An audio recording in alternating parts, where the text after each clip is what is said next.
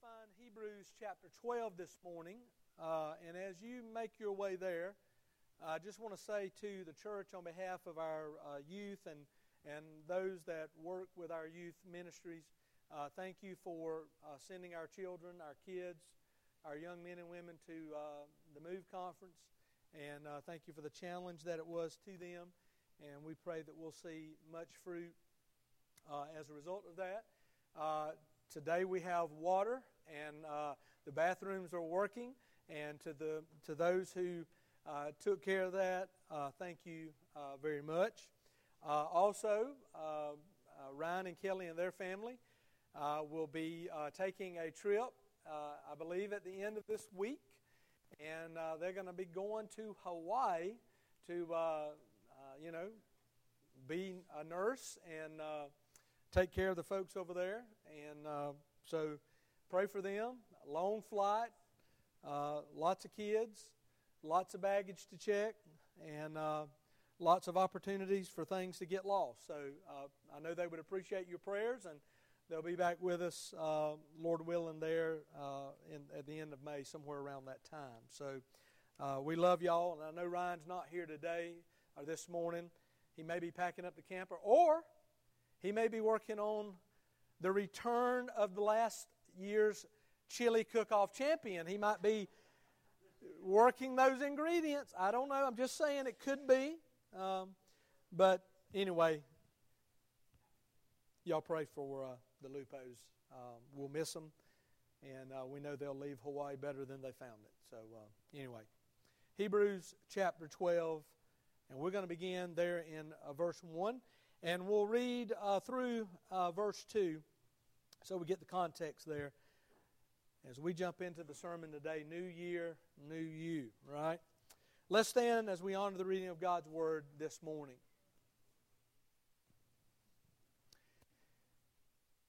Verse 1 of Hebrews chapter 12. Therefore we also, since we are surrounded by so great a cloud of witnesses, let us lay aside every weight and the sin which so easily ensnares us, and let us run with endurance the race that is set before us, looking unto Jesus, the author and finisher of our faith, who for the joy that was set before Him endured the cross, despising the shame, and is set down at the right hand of the throne of God.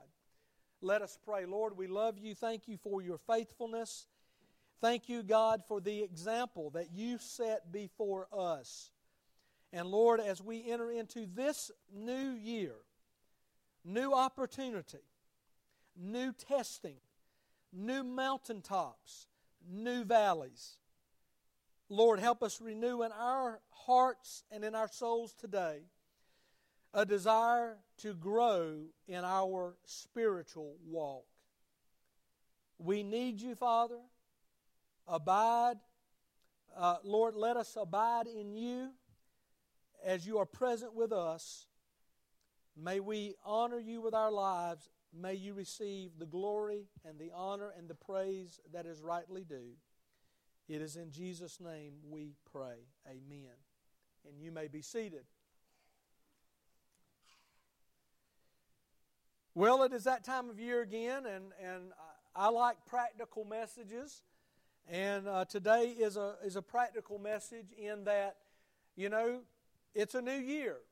And no doubt there are things that when we look back over this past year, there are some things that we liked, probably some things that we didn't. Many of us lived through very difficult, trying periods of time, and we're looking forward to new things, perhaps better things, less trying things, but yet we don't have any assurances about that. We're not the ones that are in control. But as Christian people, we do know who is in control. And we can find great comfort in that, or we should find great comfort in knowing that He is the King of Kings, He is the Lord of Lords, He is sovereign, and God is ever present. He is ever present in everyone who knows that saving faith, saving grace of the Lord Jesus Christ. And so this morning as we dive into this, regardless of the New Year resolutions that you make, and we should. There's the popular ones out there. We want to, eat better, lose weight, become healthier. Those are all good things because, Christian people, we ought to worry about our temple. And the Scriptures tell us that physical exercise is good. It's not as profitable as spiritual exercise, but it is profitable. And so I understand the idea, I want to be healthier. That's a good thing. Maybe you want to be a kinder person, a nicer person, a better friend, a better coworker, someone that is understanding maybe. And you've really, you want to go at it hard. You want to really make an effort to do those things. I applaud you for that. Those are good. Those are good things. But I want to tell you something. And just speaking from experience, but foremost speaking from the Word of God. Seek first the kingdom of heaven and His righteousness, and all of these other things will be added to you. If you want to make change in the new year, in those practical ways of being a better coworker or a nicer person or having a lifestyle that is more reflective of someone that understands the need to take better care of your health, so we have quality of life. If we want to do those other things, seek the kingdom of heaven and His righteousness first. Because the agent of change in your life is the Holy Spirit. That's the agent of change. And not only is He working on the inward man and renewing you from the inside, that has a way of working itself out. And if we will take care of the inward man, the spiritual man, do the spiritual hard work, it's going to show up in other areas in your life. And I don't have to write a book for you to buy to know that. There's already been one written. Amen? So we want to get in tune with just some practical things that we can do to grow spiritually and to get ourselves, in the right state, get our affairs in order, get our house in order, so that we see these other things taking place in our life that are showing up in places that we work, showing up in our homes, and are making an impact in very practical ways for the Lord Jesus. So, first of all, we need to acknowledge the reality that regardless of how long you've been a Christian, length of that time does not guarantee that you're going to be a mature Christian. That's not the way it works. The seniority system, it might work at Procter & Gamble, it might work on the railroad, but it doesn't work in God's economy that way. We have to want to grow. And we have to be committed to the hard things in order to grow. Notice that, the writer of Hebrews here, which I believe is Paul, he says, therefore since we're surrounded by so great a cloud of witnesses, that ought to encourage us to set aside the things that weigh us down. The busyness of life. Good things that aren't necessarily the best things that weigh us down. And he talks about there laying aside that and sin. That's a snare to us, a trap to us. And we have to run with endurance the race that is set before us. Now this shows up the reality in the first world, in this first century of the church. This is a problem there too. Peter says, look, you need to move on from the milk of the Word. You need to get some spiritual substance here, some food that will grow you spiritually. In other words, he says you got to grow up in your salvation. The Apostle Paul said in 1 Corinthians 3, he said, I'd love to give you good, hard, spiritual nutrition, but you're not ready for it. You're still babes. The writer of Hebrews there in chapter 5 says you ought to be leaders and teachers by now, but you're not. Regardless of when you became a Christian, time from that point forward is not going to guarantee that you're growing. You've got to run the race with endurance. You've got to be committed to hard things. Just as a child does not become an adult overnight, you and I don't become mature Christians overnight. It is a process. It takes effort. God's will for your life and my life is to be a disciple. And in the final words that he left the church was for us to go make disciples. So God wants us to be a disciple so then we can make disciples. Hey, listen, if I'm not a disciple, what kind of disciples am I going to make? Right? We are people of influence. And if I don't know how to rightly handle the Word, and if I don't understand the need to grow in my relationship with the Lord, how am I going to make disciples of other people? How am I going to make disciples of the Lord? Now, we understand this just in practical terms here. It's not an automatic thing. There's work that is involved. And the church is always going to need people to step up and to teach and to lead. Because life has many different seasons, and the ebb and flow in life, there are moments when we're able to serve, we're equipped to serve, and we're capable of serving. But those times, sometimes through family, raising children, just unexpected things in life, we may have to take a seat for a while.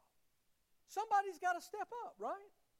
Somebody's got to fulfill that role and responsibility. So we have to take it upon ourselves to want to become a disciple of the Lord Jesus Christ, so that we can then make disciples of the Lord Jesus Christ. So, I think we understand the significance of that.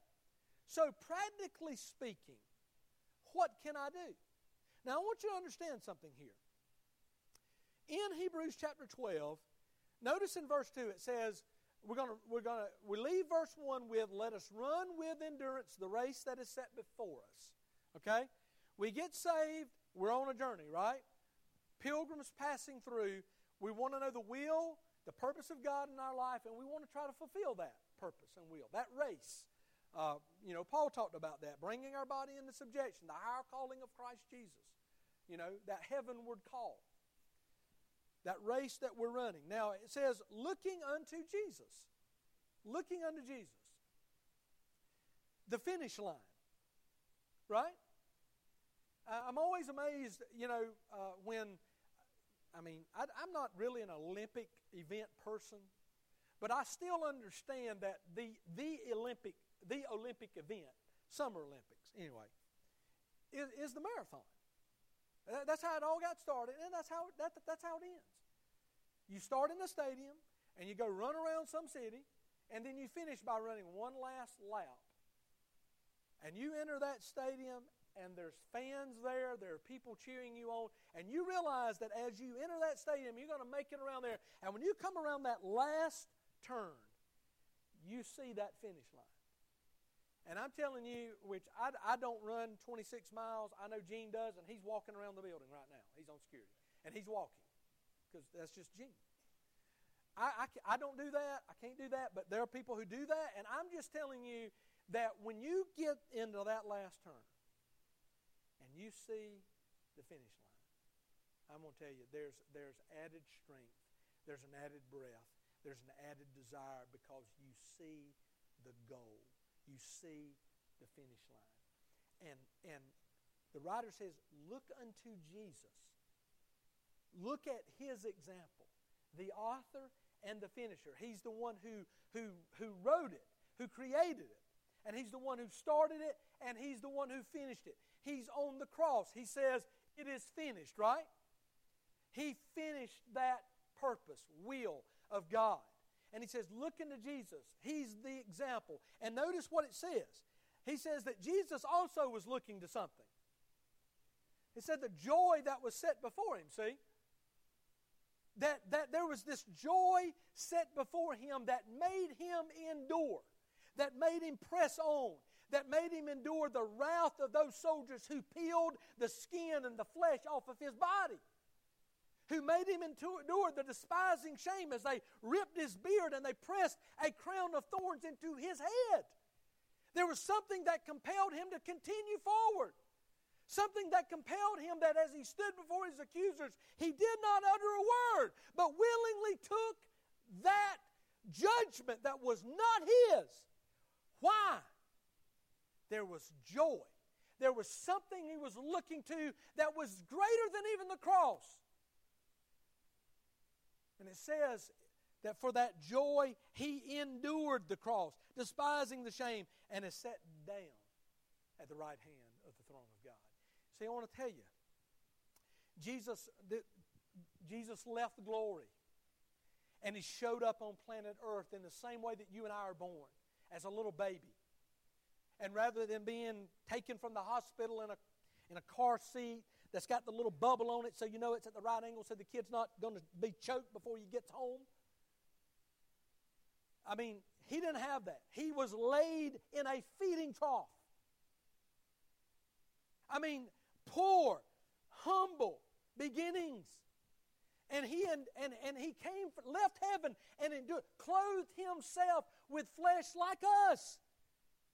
Endured all of society as we do today. It has not changed. Depravity is depravity. Whether it's 1st century or 21st century. Sin is sin. Walked among those people, sinful people. And he did that because he knew there was coming a finish. And there was going to be a time when he would die, he would be raised, and he would ascend back into heaven. Glorified, never to be separated from his Father ever again. So much was his work complete that he said, I sat down at the right hand of the Father. I want to tell you, such a beautiful picture in that. The high priest, there's no seats for the high priest to sit in. His work's never finished. Never take a break. No relaxing. Because every year there had to be atonement made. There had to be a moment where he entered into the Holy of Holies. And with that hyssop, he sprinkled the blood on the mercy seat for the people of God. And that had to be done on Calvary. Where Jesus, as the veil was rent in two, he entered into the Holy of Holies and he sprinkled his own blood on behalf of every single person that will ever show up on planet Earth, those who lived before him and all those who will live after him. Every sin we've ever committed, past, present, future, it's all covered in the blood of Jesus. Hallelujah. And he did all of that because there was joy set before him. I want to tell you, folks, and you've heard me say it again, and I know I sound like I would say a broken record, but some of you don't even know what that is. I would say a skipping CD, but some of you don't even know what that is. I don't know. Anyway, the reality is, look, folks, heaven is the prize. Heaven's the prize. And when our brothers and sisters leave this earth, they are going home. They are finishing the race. And as much as it is a sad thing and a grieving thing for us, I want to tell you there's joy in the heart of God's people because that is the prize. And that's where we're all headed, who know and claim that name and know that name. And the bloods have been applied. Hallelujah. He said there was joy that was set before him, and therefore he could endure. And you know what? You can endure too. I can endure because there's joy that I see. And the joy is that one day I will be in the presence of the Lord, and you will be too. And there will be no departing, no parting. And there will be no sin in heaven. And I want to tell you, it will be rejoicing, And we're not going to be floating around on a cloud trying to play some instrument. Man, we're going to be worshiping God. We are going to be running down a street of gold. I mean, let me tell you, we are going to inhabit heaven, and we're going to know all the fullness of it because God has created it for His saints. Hallelujah. It is the prize. So while we're here, and we must endure here, we must occupy until His return. How do we do it? How is it that we have these spiritual victories and at the same time, from inward on its way out, it is perfecting that man and having its work? How do you do it? What is the secret? What is the secret sauce to make it work for a believer in Christ Jesus? To really make it count this side of glory. Folks, it's right here. And it's always been here. And it's not a new twist. It's the same common, miraculous, supernatural.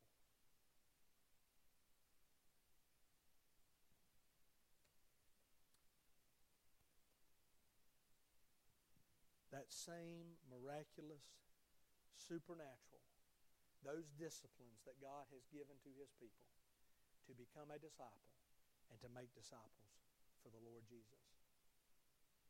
Well, we got to first of all, we got to know the Bible. We got to study the Word of God. We got to know it. It's accessible today in America more than it has ever been at any time. And I think sometimes because of the fact that it is so accessible, we've lost the uniqueness and the treasure of it. You know what I mean? I was watching some football yesterday, and I was intrigued. I mean, look, TCU's an underdog. I don't like Michigan anyway, so whoever's playing Michigan, I'm fine if they get beat to death. So I was happy that TCU beat them. All right. I was enamored with the Fiesta Bowl trophy.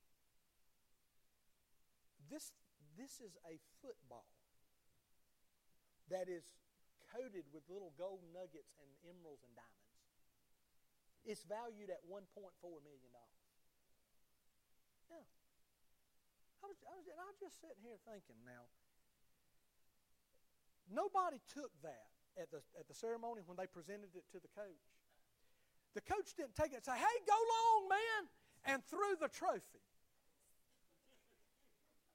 No, nobody, because they realize that he's up there like, "Oh God, I hope I don't drop this. First time I've ever made it this far in the playoffs. I don't want to drop the trophy." I mean, even Kirby Smart last night, he's holding the tin can with the Chick-fil-A logo on it. I'm thinking, Chick-fil-A, y'all, listen, y'all got to step the game up here, man. That thing ain't valued at $1.40, man. It's a shiny tin can with the Chick-fil-A logo on it. I'm serious. I could make it today.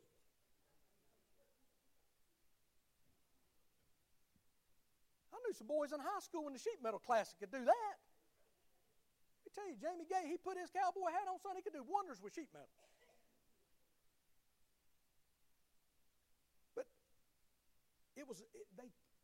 They treasured that. And this is a game. They're out there getting their eyes knocked out. They got ice packs wrapped around their shoulders, on their eyes. All this for something that's it's beautiful, but it's perishable. And I don't think they get to keep it. They just hold on to it for a while and they got to give it back.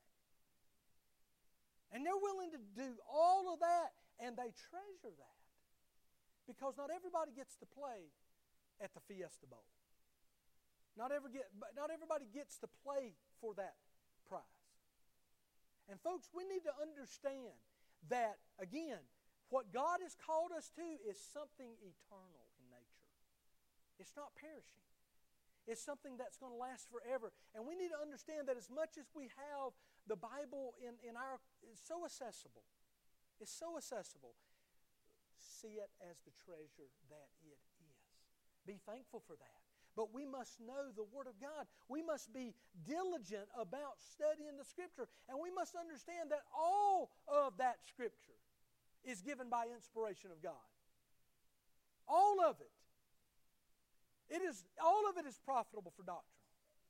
All of it is profitable for reproof and for correction and for instruction in righteousness. Why? So that we would be what? Equipped. Thoroughly equipped to make disciples among the people that we live with. I mean, in the words of Buddy Davis, the Bible is a gold mine. Where's your pick and shovel? Dig into the Word of God and claim it. Amen? Man, I ought to preach.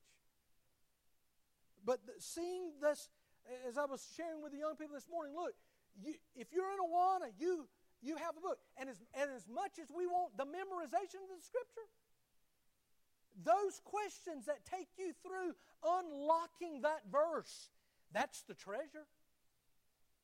As I shared with them this morning, you can pull anything out of the Bible out of context and run with it. You realize the Lord Jesus said, if you don't hate your mom and dad, you're not fit for the kingdom? That's actually in the Bible. But it's important to read a few verses before and after that so you understand he's talking about priorities here. He's talking about preeminence. And he's talking about the fact that sometimes when we get serious about God, the people that are closest to us may not like it.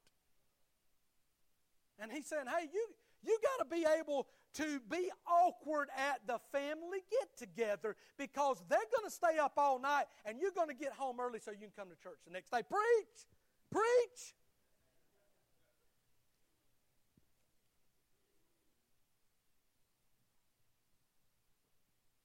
It's a treasure. It's a treasure.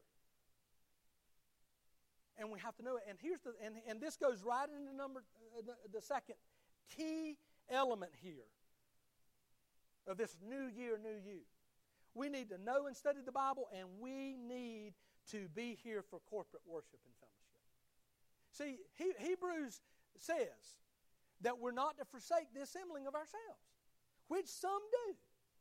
And he tells us why. Exhorting one another, and so the much more as you see the day of the Lord approaching. The verse before that says, let us consider one another in order to stir up love and good works. Do you understand? I mean, my goodness, when Liberty decided to call me as pastor in March of 2008, Allison and I showed up here. We were in our 30s, and we had no kids. And boy, has our life changed.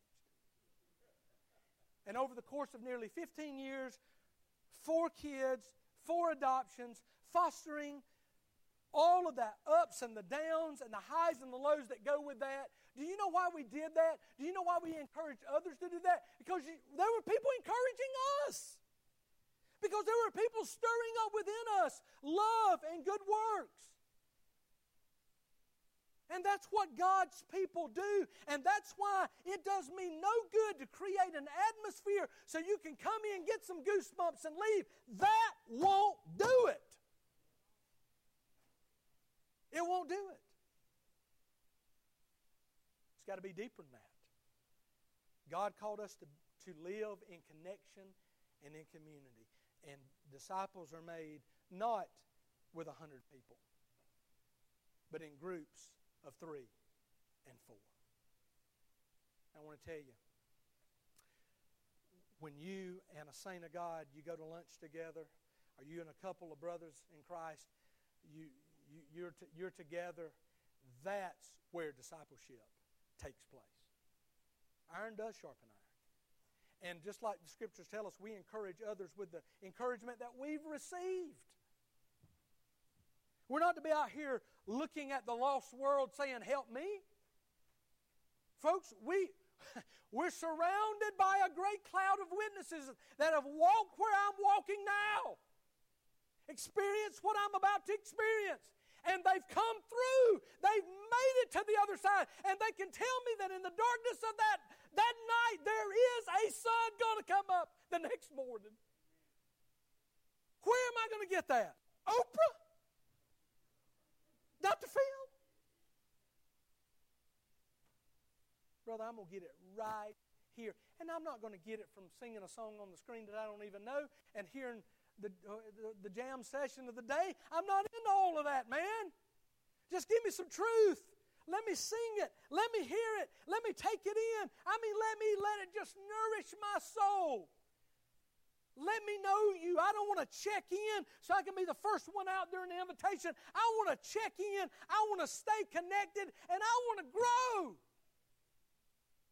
Because that's how it's worked for almost 2,000 years. And I'm telling you, if we don't learn that and get back to these basics, it won't last. Because, folks, we've tried this building bigger, greater places and hiring a whole bunch of people. We've done tried this now for a good 30 years. We got more churches than we've ever had, but we got less substantive change than we've ever had.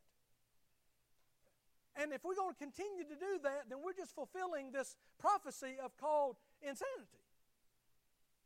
Something is amiss. I cannot want you to grow more than you do. You have to want it. And God's given us His Word, and God's given us the fellowship of one another to help me in that area. He's given me, number 3, the gift of prayer. Of prayer. Do you understand that when we get on our knees in the spirit of prayer, we are communicating with the sovereign of the universe? Hey, listen. I'm not saying today your problems are not big. I'm not. Whoever's listening online today, wherever you are going to get the podcast later this week, whatever. I'm not telling you that the problems that you're facing are not big. I'm not. But I'm telling you this, they're not bigger than God. I know that to be for sure. Prayer connects you with a God, with the God that can do anything, that makes the impossible possible, and has not just the resources, but an abundance of resources. Prayer. James tells us if you lack wisdom, go to God and ask for it. He gives it to all generously. Generously. I hope that encourages you. One final point here. Abiding in Christ. John 15 says this, that there, in the midst of all that's going on around that cross, before the cross is to take place, Jesus tells them that if they abide in Him, they bear much fruit. That word abide, the Greek meno, means to sojourn, or I love this, to be in a continued presence with the Lord. You understand that God is omnipresent, right? God's never away. God resides here. And wherever I go, I take Him.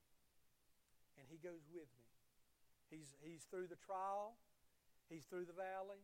He's on the mountaintop. He's through the good, the bad, and the ugly. He's through all of it. Because God is living in me as a believer. He's living in you as a believer. And this idea of abiding in Christ is the simplest way to explain it to me is just walking with Him. Just like if you've got, family, your spouse, a best friend, someone that you're close to, and how you have that fellowship and that relationship. That has to happen between us and the Lord. Abiding in Him. And when we abide in Him and when we walk with Him, you know what happens? Just like I was sharing this morning with our younger folks here. I mean, listen. The people that you are around, they're going to have an impact on you. And to young people, if you're around folks that are going to use coarse language and profanity, guess what you're going to do? You're hanging out with folks that have a different set of values than you do, and they will rub off on you. You say, well, I want to rub off on them. Okay, well, take them to church with you. And you live out, as Paul would say to Timothy, let no one despise you because you're young, but be an example. But it's a lot easier for me to lift somebody up on a table that I'm standing on than for them to pull me off of it. And too many times it's the other way around. Because the Bible tells us that, bad company or corrupt company will defile you. It'll corrupt your godly character. It just does. Abiding in Christ, seeking the kingdom of heaven and His righteousness first. And then these other things will be added unto you.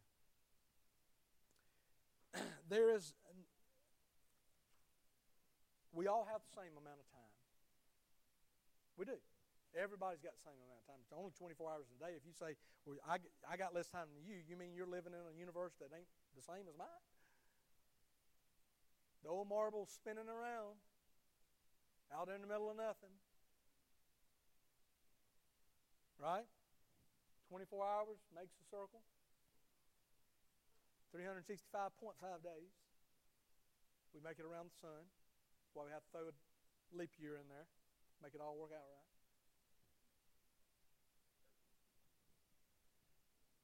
We all got the same amount of time. It's what we do with that time. Now, I understand somebody might work 8 hours, some might work 12.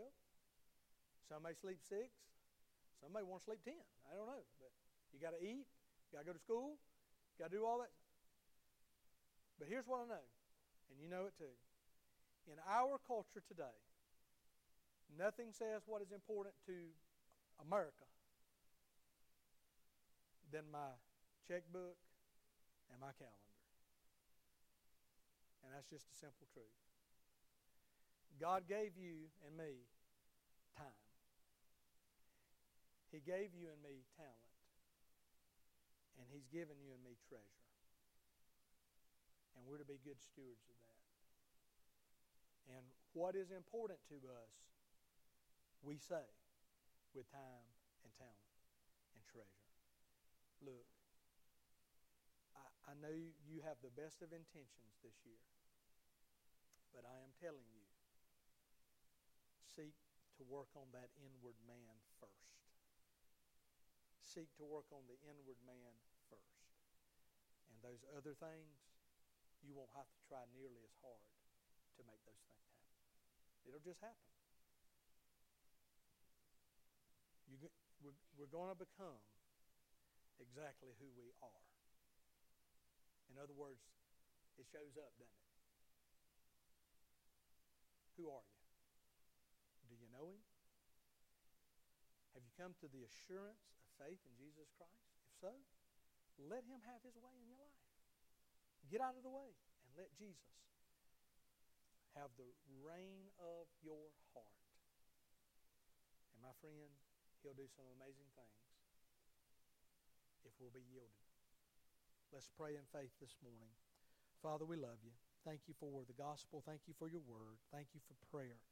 God, thank You for the fellowship of the brothers and sisters in Christ here. And thank You, God, today that I am never separated from You. God, help me to just take these simple principles, Lord, and apply them practically in my life. May You receive the glory from a life well lived for Your glory and Your purposes. And I ask, God, that You would move people today out of our slothfulness, shake us and stir us, Lord, from mediocrity, and help us live with purpose and conviction. I pray in Jesus' name. Amen. Let's stand to our feet, church.